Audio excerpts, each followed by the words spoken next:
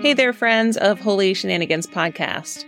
I'm thrilled to share that I'll be recording live from the Wild Goose Festival this July 11 through 14. Wild Goose Festival is a transformational community grounded in faith-inspired social justice. It's a one-of-a-kind gathering that brings together activists, artists, and seekers from all walks of life to explore justice in art, spirituality, and community. The festival will take place at Van Hoy Farms in Union Grove, North Carolina, and I'd love for you to join me there. From engaging workshops to inspired panels and interactive experiences, Wild Goose has something for everyone. So mark your calendars and let's be part of this incredible community that is committed to making a positive impact in the world. For more information, visit www.wildgoosefestival.org. As one of my followers, use a discount code A-TLE24. That's A-TLE24. And you'll get $50 off the price of an adult weekend ticket. We will see you there at the Wild Goose Festival to connect, to build community, and to work for social justice.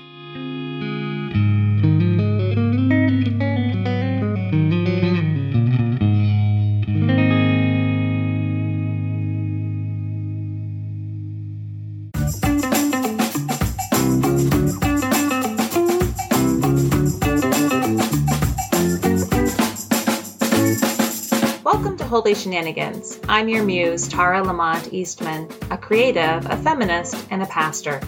In this week's episode, we hear a Jesus story about identity, calling, and the need to set some boundaries. As we stand on the threshold of the autumn season and all the changes it brings, what do we need to put behind us? And what do we need to carry to sustain us?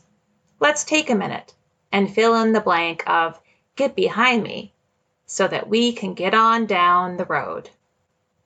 In this week's Jesus story from Mark 8, we see Jesus take some of the lessons he learned in chapter 7 about his ministry being opened up, and his confidence is expanded in some sticky situations.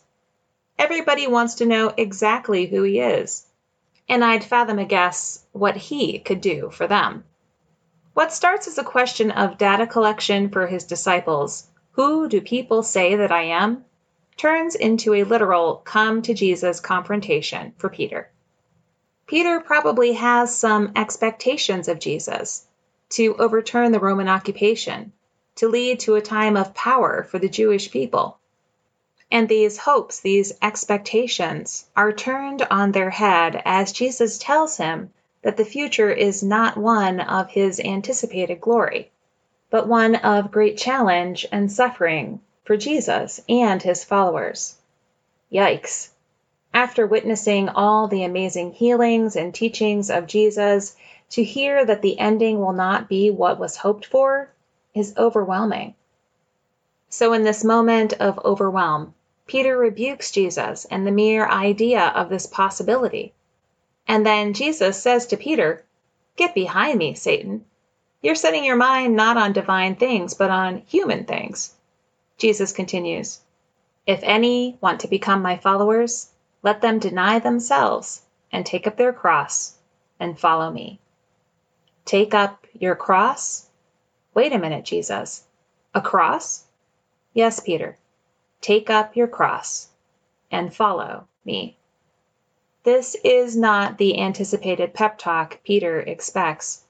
This is not the way this mission should go, should it? Peter and Jesus stand on a threshold of change, and Jesus, out of compassion, gives them a heads up about the direction their journey is going. In this word of rebuke, I still hear Jesus saying something like this: "This isn't going to be necessarily the way you expected, but I am still leading the way. Will you follow me?" Good question, Jesus. If you were in Peter's shoes, what would have been your response to this calling to step across the threshold of what you had expected and into something unknown? As I was thinking about the theme and preparing for this week's podcast episode, I have to admit that I was thinking about how to make it brilliant and exciting.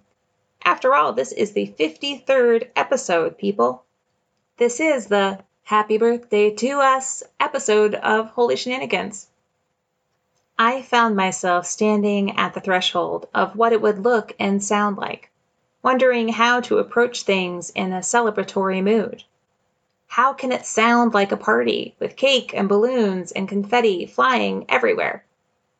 And I found myself a little stuck, because the tone of what came up for me this week by way of Holy Shenanigans was less of a party and more get behind me, Satan, and more reflective and contemplative.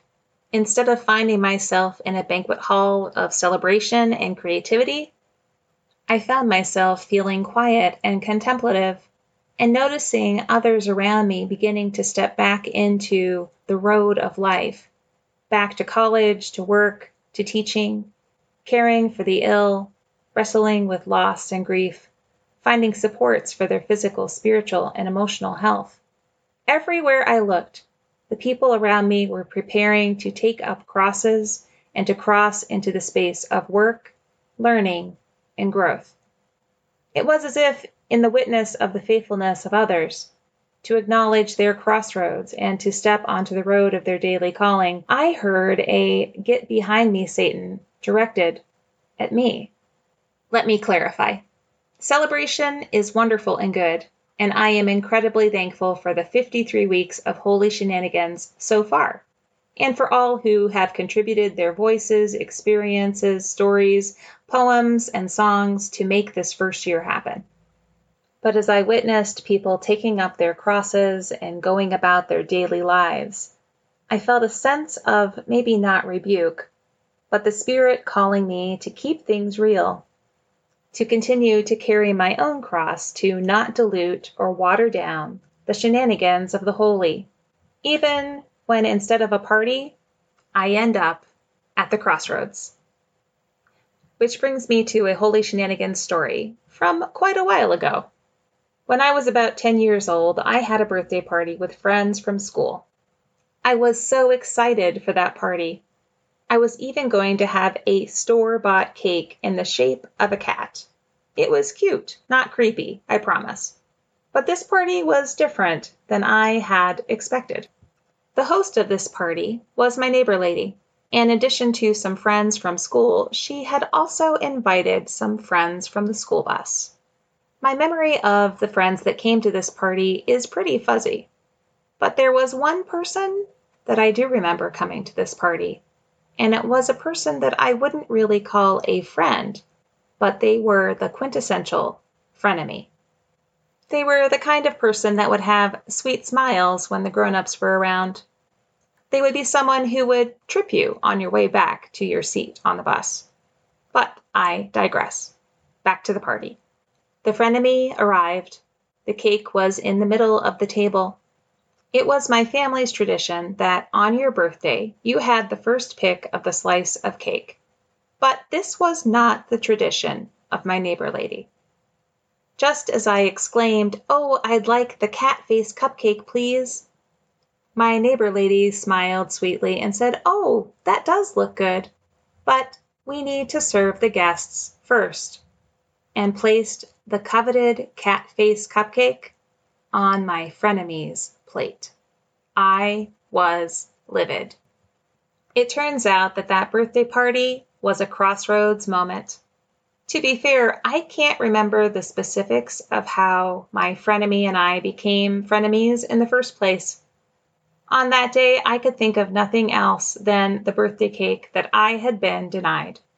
But years later, I think of my neighbor lady asking me to look outside of my own perspective, to consider another story, and to stand at the threshold of a new year with openness, not settling for a cat face cupcake, but stepping across the threshold with intention, to live and tell the story, to take up my cross and let go of the cupcakes so I can follow after love with all I've got. As always, I have questions questions to ask about crossroads, cupcakes, and happy birthdays. If you were Peter, being rebuked by Jesus, what would you have done? If you were in my shoes as a 10-year-old cat cupcake wanting kid, what would you have said or done when being disappointed with an unexpected outcome? There is a poem by Rainer Maria Rilke that invites the reader to live into the questions.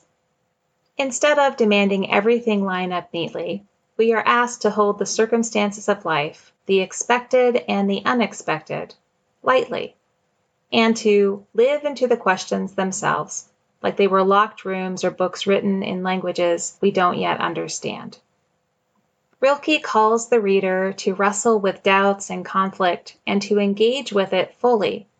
He says more about this later on in Letters to a Young Poet. Your doubt may become a good quality if you train it. It must become knowing. It must become critical. Ask it whenever it wants to spoil something for you, why something is ugly. Demand proofs from it. Test it, and you will find it perplexed and embarrassed, perhaps, or perhaps rebellious. But don't give in. Insist on arguments and act this way. Watch and consistent every single time. And the day will arrive, from a destroyer it will become one of your best workers, perhaps the cleverest of all that are building your life. I don't know what threshold you stand on today, or what doubts you may be wrestling with, but I want to offer some get behind me perspective. As people, we spend more time threshold standing and cross carrying than we do eating cat face cupcakes. It was a cute cupcake, though. Whatever space of contemplation you find yourself today, know that you are not alone. That in this unpredictable space of holy shenanigans, the love of the Creator is with you, and I stand with you, even with just the sound of my voice. Here's to crossroads, cupcakes, and questions, and to traveling companions that are faithful, especially in all of our doubts, crossroads, and unanswered questions. This week's poem is a song I wrote in March of 2018 called Crossroad. I came across the music and lyrics by way of some holy shenanigans this week, and knew when I found it that it might be the birthday treasure I'd been looking for.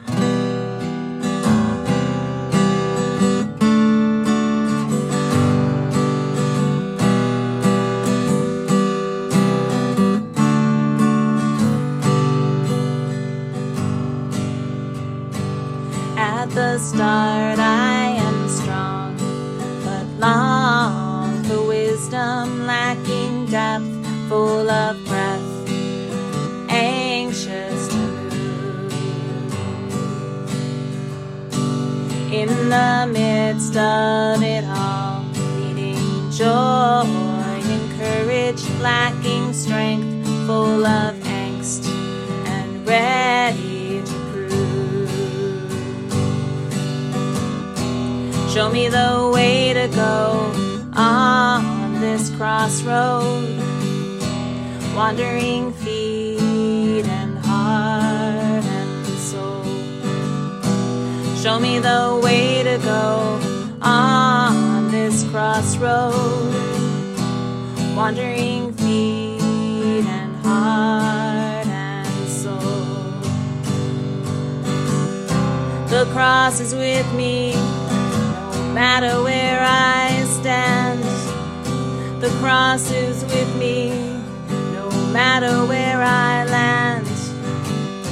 The cross is with me in water from my start.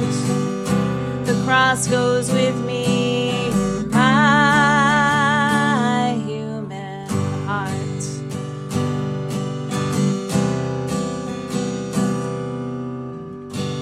At the end I am full and need to tell my story. Time winds down, love abounds, there's grace to do.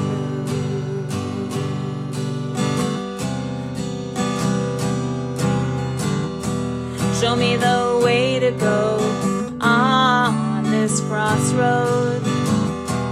Wandering feet and heart and soul. Show me the way to go on this crossroad. Wandering feet and heart and soul. The cross is with me, no matter where I stand. The cross is with me, no matter where I land. The cross is with me in water from my start. The cross goes with me in my human heart.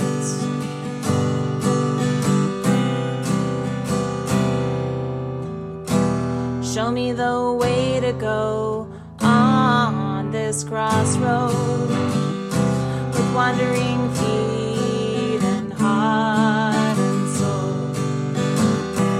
Show me the way to go on this crossroad, wandering feet and heart and soul. Show me the way to go on this crossroad, wandering feet and heart and soul. Wandering feet and heart and soul. Wandering feet and heart and soul.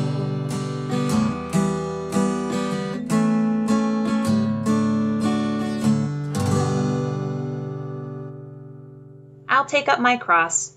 You take up yours. Let's release the cupcakes that no longer serve us and journey with love and for love's sake together. In the words of an old Celtic blessing, let me not undertake this journey begrudgingly, but instead with love and thankfulness, saying as Columbia said, I thank you for this, my God. I am a traveler and a stranger in this world, like me and so many of your people before me. Thank you for joining us this week to open up some holy shenanigans that surprise, encourage, redirect, and turn life upside down, all in the name of love. Happy birthday, holy shenanigators. I'm thankful to be on this sacred, not stuffy adventure with you.